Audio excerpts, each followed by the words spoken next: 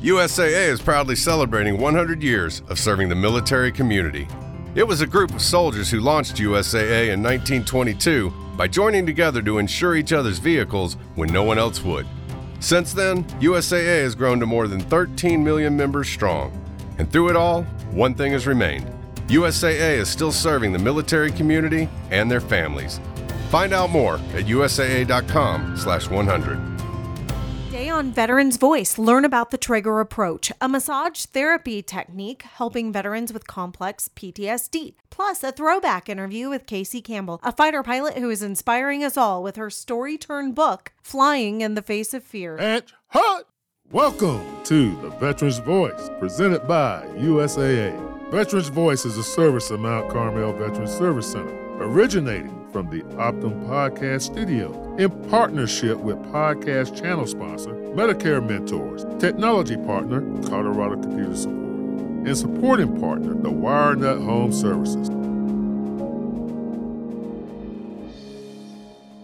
Welcome back, listeners. This is Paul Watson, your host of Veterans Voice. Next up on the show, we have Michael Lear from the United States Trager Association and Trager International. We have Roberto Rangel and Angela Darling from Solvum Clinic right here in Colorado Springs and Old Colorado City. First, Michael, I want to talk with you about Trager. Sure. Trager is a movement technique, kind of similar to massage, kind of similar to chiropractic, but I'm probably really messing that up. So I'm going to let the professional talk here. So tell us a little bit about Trager and how it's for mind, body, and everything. Sure. Dr. Trager's work actually does use touch and movement. But rather than working directly on the tissue, it's designed to work with the nervous system. So the non-invasive or trauma-informed touch sets up a context of like deep safety and trust with the nervous system. So it allows it to start letting go of dysfunctional muscle holding patterns or compensatory responses that are set up from injuries, surgeries, or traumas of various kinds. So you said something like nervous system. So how, obviously we're a veteran pod. So veterans with PTSD, veterans with anxiety, what's the benefit to that? Sure. So, a lot of the responses to the circumstances are valid, at the time that they're unfolding. The nervous system can sometimes get kind of locked in the on position. So what this allows is for the nervous system to perceive safety, and then it can start to do its own assessment and say, hey, I no longer need to be doing that any longer. So it can really help down-regulate the polyvagal system or hypervigilance in that regard. And then when that layer of stress is kind of softened or peeled away, the body can start to come up with different strategies that are a little more optimal, appropriate for a different social dynamic. Yeah, and I sat down on the table for about 20 minutes. I know your sessions are usually about 90 minutes or so. I sat down for 20 minutes. I was on my feet all day that day, and I have horrible lower back pain, and I walked around like a baby deer all day. It was awesome. And that's just the physical aspect of it. But because we all know that anxiety, depression, massicize in physical pain. It hits everybody differently. And so I think that's why I wanted to have you guys on today, because I think it's just a great approach. It's again a non-standard approach, which is one of my favorites to helping the whole body. Sure. Well, so, the approach actually meets the criteria for trauma de-escalation. In the sense that it provides a safe context. The touch and the engagement of the practitioner sets up a predictability that allows the nervous system to track what's happening. And then there's this choice piece. And the choice is really the body doing its own assessment, saying, okay, I can let go. That's awesome. Right? So, but we use the body and the tissue and the structure as kind of the handle to the mind to set up that dynamic, right? It's kind of a safe container. And then it does its own assessment, and then it starts to change. So it's a neuromuscular learning. And then in addition to the table work, we teach exercises that can help, that are functional. You can build right into your day to keep those muscular changes in play, or to continue to elicit similar muscular responses, right? So it's a self-awareness model as well. But since it's the nervous system and the brain deciding to let go of holding patterns that are compromising optimal function, it can be habituated, right? So new movement patterns, more functional, more comfortable patterns can replace painful strategies that were valid at the time, but maybe no longer relevant to what's happening, in real time at this moment. That's amazing. That's great. So now that we know a little bit about the Trager approach, now we can get into how we can get it done here in Colorado Springs. So have Angela and Roberto on here from Solvem. They have a clinic down here, like I said before, in Colorado Springs. Guys, tell us a little bit about the clinic and your guys' approach to the veteran community here in Colorado Springs. So I opened Solvem Health a little bit more than a year ago. I've been working with the veteran population since not too long after the VA started to cover massage. I'm a licensed massage therapist. I got into Trager shortly after, or right around the time I started working with veterans. I had been interested in it for a while, particularly for its potential with helping complex PTSD, and actually got into it for my own healing, my own complex PTSD, and it was absolutely transformational, but it just kind of all sort of fell together at the same time. I could see a huge need with where I was at the time for better care for veterans in this particular context. And so I decided to open up Solvem to meet those needs. Yeah. Our veterans deserve the best care that can possibly be provided. So 98% of my clientele is veterans. We offer the Trager approach as well as other things like deep tissue and electrocupping, and I also offer PEMF, pulse electromagnetic frequency, and it does a whole host of other really amazing things in combination with the treatments, and this is all available to everyone that has a referral with me. I also serve the civilian population. Yeah, that's great. And I sat down with you guys yesterday for about an hour and a half, talked about your clinic. And one thing I really appreciated is you guys kind of told me that you kind of made a safe space in the clinic for veterans to come. I mean, some people come over there and they don't even get seen. They just want to be around other people. Roberto, can you hit a little bit on that and how you've make this such a great place for veterans to go to? Yeah, so, I joined the Army in 2006. 2009 to 2011, I was deployed to Iraq, took an IED. Didn't penetrate the hull. It threw us 10 feet in the air with full battle rattle. It compressed two of my lower vertebrae, ruptured a third. Almost instantly ended up ruining my career. Spent a couple years in the Warrior Transition Unit and then ended up switching over to the reserves. So, did a few more deployments after that. And then in 2021, medically retired. So 15 years total service. It turned out that when I was at my lowest point in my life is when a friend brought me to Angela. He said that there's this people that are doing amazing things, building this clinic for us, and they could really use our help. So, no, I jumped on board and never really left. We noticed right off the bat that, veterans talk to veterans a lot easier than they do anyone else. Being in the same places as them, having some of the same experiences really opens up somebody's... Yeah, so it was one of those things that, like, when they walk in, we're like, oh, how long have you been in? And they're like, oh, I was in for 10 years, 4 years, 23 years, whatever it was. And they were like, what branch? There's that general hazing that we have in between branches. Two dogs meeting. Yeah, and then they're like, oh, well, what did you do? And I was like, I was a mechanic. And they're like, oh, you guys, right? And then we're like, oh, well, what did you do? He's like, MP. And we're like, wow, you're the most hated people. So it brought that camaraderie that we miss once we get out of service. And then, they'd come and get this amazing, Angela's the only active practitioner in Colorado for the Trager approach. Yeah, that is huge. The only person that really has honed this skill, is in Colorado. So the next day, the same veteran or patient would come back and we're like, hey, is there a problem? Did we forget something? What could we do? And he's like, nah, I really enjoyed yesterday. I really wanted that again. And then we throw them on the other therapies. Hey, since you're here, let's have a talk. Let's go try this. Let's go have fun, right? And at that point, everybody, it becomes that coffee table or that shop that everyone wants to be at.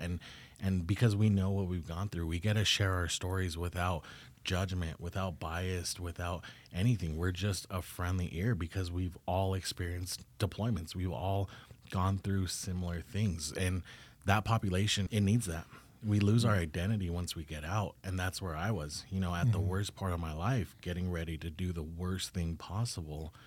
I found this ray of sunshine. And then the therapies, the Trager approach, the PMF, it's what turned my behavioral health into this place of healing rather than self-destruction. That's amazing. I mean, it's an amazing story. I do have to take a minute for our sponsors right now. Colorado Computer Support. Imagine never having to worry about your information systems ever again. Colorado Computer Support, the exclusive Veterans Voice technology partner, meeting all your computing needs. Colorado Computer Support is veteran-owned. They're your team for innovative, collaborative IT services and solutions to enhance and support your Colorado business. When you need IT services to keep your business going, make sure the Colorado Computer Support team is on your team. Call 719-355-2440 to learn more. That's 719-355-2440. WireNut Home Services. Every season brings a new strain on your home systems. Veterans Voice partner, the WireNut Home Services, is the company that you can count on to handle your heating, cooling, and electrical needs. They're family-owned, proud to employ honest, hardworking Coloradans. When you need plumbing, heating, cooling, or electrical help, the WireNut does that. Call 719-399-5021. That's 719-399-5021. All right, so we're back here with Michael, Roberto, and Angela. You guys have some resources. Where can people go to learn more about this? There's the United States Trager Association, and that's www.tragerapproach.us. And that'll get you to the national chapter. There's also Trager.com, and that's the international organization. In terms of resources specific to this, I would suggest a book that just was published September 8th. It's called Total War on PTSD. It's an alternative guide or a compilation of 44 modalities, alternative treatments to veteran PTSD, compiled by veteran Courtney Nold, and it's available on Amazon. There's a chapter on the Trager approach and how it would address the PTSD symptomology. And you wrote that, didn't you? I did. That's yes, amazing. I did. Mm-hmm. That's awesome. And just so to clarify, this is Trager. That's correct. Not the smoker. Correct. So just want to make sure everyone knew that. No, all good. Roberto, you got some local resources and some other resources you guys are using. So right now, if you currently have a VA disability rating, the VA will actually give you authorization for massage. We also have a chiropractor coming on board. Her name's Courtney Wright, and we're getting her credentialed through the VA right now currently. The VA will give massage therapy for most ailments now, including behavioral health. So, when it comes to anxiety, depression disorders, it calms the nervous system. Massage therapy helps with that. I will also throw out our office phone number. It is 719-345-5099. You could call or text that, and that goes straight to my personal cell phone. So any questions on how to get an authorization, a referral, pricing, hours, anything. I love it. I love that, the VA is starting to get on board with these non-standard cares, because for so long, I felt like a lot of my buddies were just getting pills. And now we're starting to actually fix the problems. We're not masking them. We're not putting Band-Aids on them. We're actually looking at this as a holistic whole body that can fail at once, and it all could be one thing. Yeah, so I had an incident from our last deployment in 2017. Right when we immediately, almost after we got home, within the first 2 or 3 months, there's something bad that happened in my personal life. Went to the unit and I was like, hey, I think I'm in trouble. Luckily, my platoon sergeant was like, hey, get in the truck. We're going to take a drive. Took me down to the VA because in the reserves, I had gotten my DD-214 for my last deployment, and then got the care I needed. Walked in uniform to the Pueblo VA, and that's what started my journey with the VA.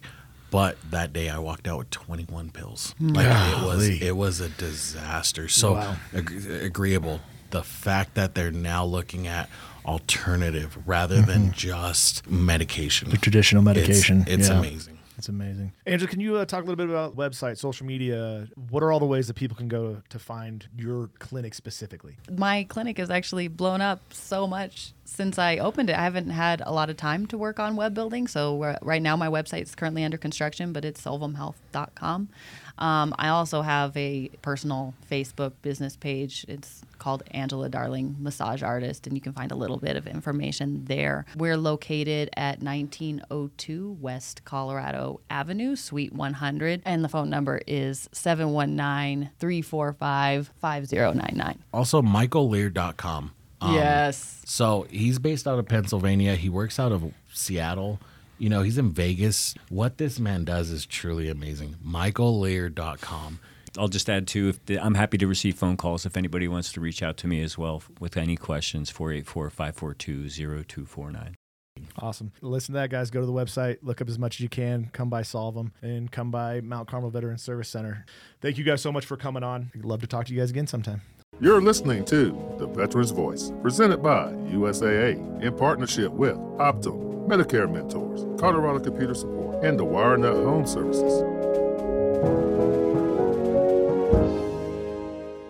Hello, listeners. I'm Angie Baker-Saunders, and I'm bringing you an introduction to a special throwback interview excerpt, as well as a word from our sponsors, Optum Colorado. Veterans Voice is produced in the Optum Podcast Studio. Optum Colorado and Mountain View Medical Group, part of Optum, offer 20 clinics through the Pikes Peak region. Their primary and specialty care doctors provide quality, patient-centered care backed by Optum's industry-leading healthcare services and technology. Optum is dedicated to helping our community live healthier while keeping care affordable. Visit optumcare.com/Colorado to learn more and schedule your appointment today. Medicare Mentors. When it is time to consider your Medicare options, it's time to talk with Medicare Mentors. Medicare Mentors, powered by Spark, is veteran-owned, a long-standing Mount Carmel Veterans Service Center partner, and the Veterans Voice podcast channel provider. More than that, they go above and beyond to make sure that when you need them, they are there lending a helping hand. Medicare Mentors, powered by Spark, always above and beyond. Visit MedicareMentorsLLC.com for more information. Now, enjoy the interview ahead by former Veterans Voice host Ted Robertson with retired Air Force Colonel Kim Campbell. You'll definitely want to check out Casey Campbell and her book, Flying in the Face of Fear. It's available now. And if you want to hear this entire interview, please check out our podcast archives. And remember to give our podcast a follow to hear more inspiring stories like this one on any of your favorite podcast platforms. I'm Ted Robertson. You're listening to a special to the Veterans Voice, and a very important guest with us today, Colonel Casey Campbell, U.S. Air Force retired, a fighter pilot. She will tell you exactly what she flew and where. Kim, welcome to Veterans Voice. Yeah, thank you so much for having me. And thank you for allowing us the grace of calling you by your first name. But we have to start with something kind of interesting here. Casey Campbell. Kim Campbell. Yes. Not. That's my initials, but Casey also is part of my call sign in the Air Force. As a fighter pilot, we all get call signs, and it actually stands for Killer Chick. Killer Chick. Yes. And there's a reason for that. What did you fly in the Air Force? I flew the mighty A-10 Warthog. Talk about that progression from when you went in and how you made it to the pilot seat. I actually decided I wanted to be a fighter pilot when I was in 5th grade, which was 1986. And I didn't realize at the time that women weren't actually allowed to be fighter pilots. Thankfully, my parents never told me that. They just told me to work hard and go after what I wanted. And so I decided that I was going to go to the Air Force Academy and become a fighter pilot. It was not an easy road, though. We'll talk about some of the challenges that you faced. Yeah, I think, the first big challenges was that I received a rejection letter from the Air Force Academy. And, it's competitive to get in, and my scores were good, but not good enough. And so I decided I would write the Air Force Academy letters every week to let them know that I was still interested. And I eventually got an acceptance letter. I got it in June and reported for basic training a few weeks later with the class of 1997. What was it like standing on that terrazzo for the first time in the cadet area? I would say a term that I've used throughout my career. It was exciting and terrifying at the same time, right? I was super excited to be there. I had worked so hard, and a little terrifying in that, I knew it was going to be a long, hard road to get through basic training and then survive that 4 years, really to try to graduate at the top of my class so that I could get the pilot slot that I wanted. Just how exclusive is that distinction? Well, there are it changes every year, but roughly 10,000 applicants to the Air Force Academy. And our class was a little bit smaller than most. We were just over 1,000. So it is highly competitive. And then you got to survive and make it through. And we started with just under or just over 1,000 cadets, and we finished with about 900. So we lost a few along the way, and it was a lot of hard work, but I'm so thankful for the opportunity, and it obviously got me where I am today. You got you where you are today, and you certainly were in the right place to do that. And having to be in that top percentage of your class, there's only a few people that come out of the academy every year that can sit in a fighter pilot seat, right? There are only so many pilot slots available, and so it will fluctuate every year. But you have to work really hard and really put your mind to it and your heart to it, and know that if that's what you want, then you got to go after it. You went in with a vision. Yes, it was very clear. Yeah. Your definite aim. You knew what you wanted. From that, and you drove toward that. You had all that support. I had support from my parents. I had support from, high school mentors, teachers, and coaches, which really made a huge difference for me. I mean, they knew that this was going to be hard, and they pushed me to go after it, and but also work hard and have a good attitude along the way. I think that with any kind of basic training in any service, they're really looking to see if you've got what it takes, because not only is it getting through the training, but eventually there's combat. And, you've got to be tough. You've got to have that mental toughness. You've got to have the desire to serve. A 4-year school, and year 1, you're looking at year 2. What's happening?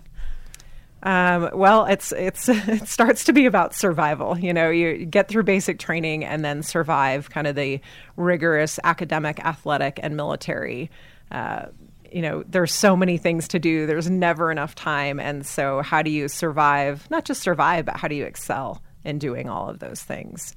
But it was all about with the end goal in mind of graduating and getting that pilot slot. Now, year 2 to 3.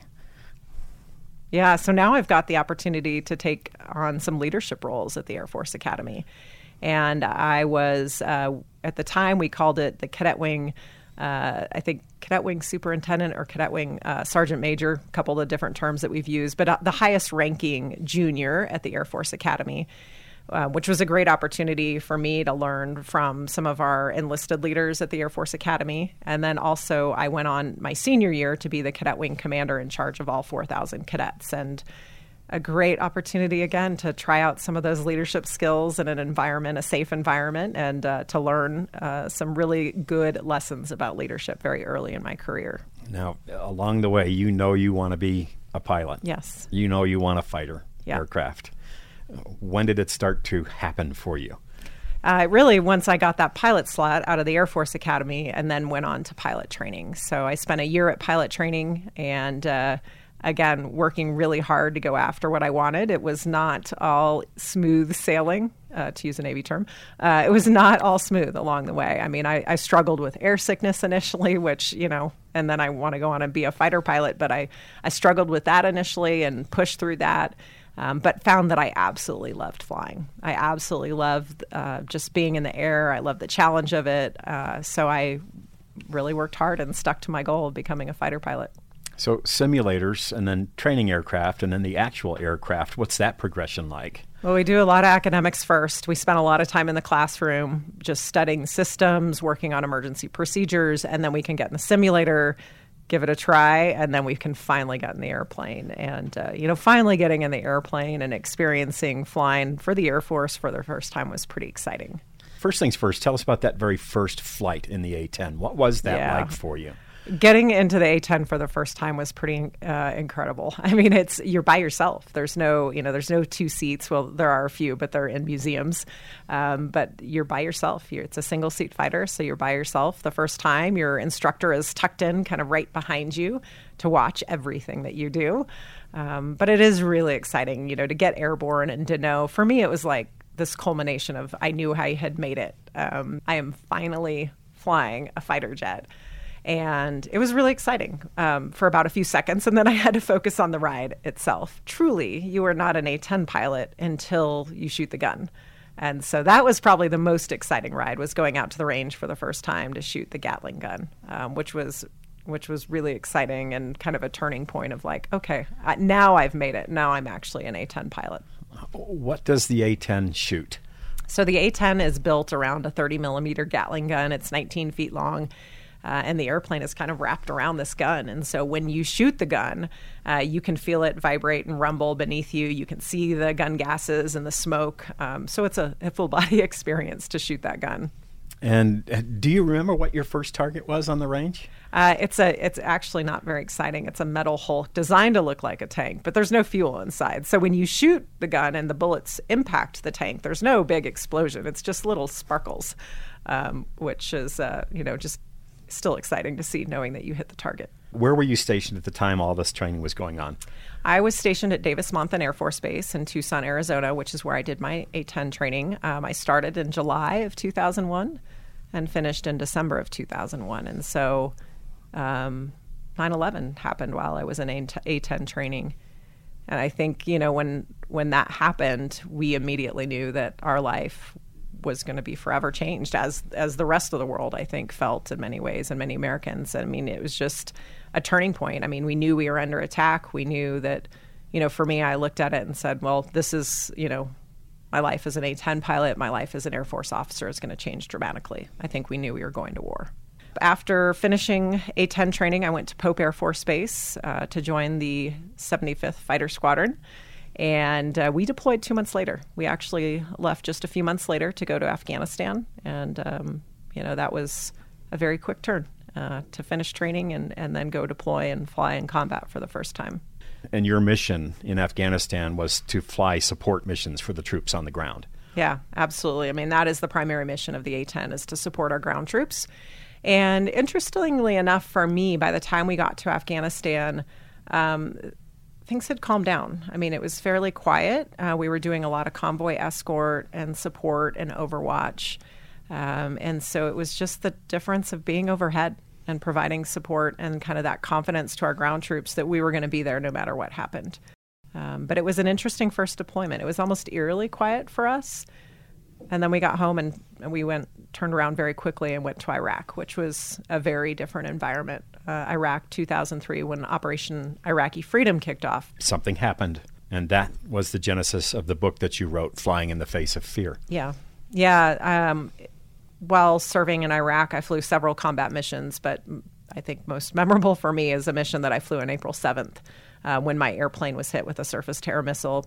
And, it was that moment of being over Baghdad and having to rely on all the training and everything that I had worked towards at that point, all the hard work, all the training, everything, kind of at one point in my life, I was required to take this, very quick action to survive. In the book, I talk about a lot of the experiences that I've had, not just on that mission, but flying other A-10 missions and all the lessons that they taught me. Because I think the thing is, as veterans, we learn so many lessons from our experiences, from our unique experiences. And those lessons are lessons that I think should be shared with others. I think, I'm passionate about sharing lessons and experiences to help other people grow and develop. And so that's what this book is about. You've been listening to The Veteran's Voice, presented by USAA. Veteran's Voice is a service of Mount Carmel Veterans Service Center and originates from the Optum Podcast Studio, located on the Mount Carmel Veterans Service Center campus in Colorado Springs, Colorado. The podcast channel is provided by Medicare Mentors. Computing power is provided by Technology Partner Colorado Computer Support. Additional funding is provided by supporting partner, the WireNut Home Services. Veterans Voice airs on flagship station KRDO News Radio, Sundays at 7:30 a.m. The podcast publishes Saturday at 8 a.m. and is available on all your favorite podcast apps.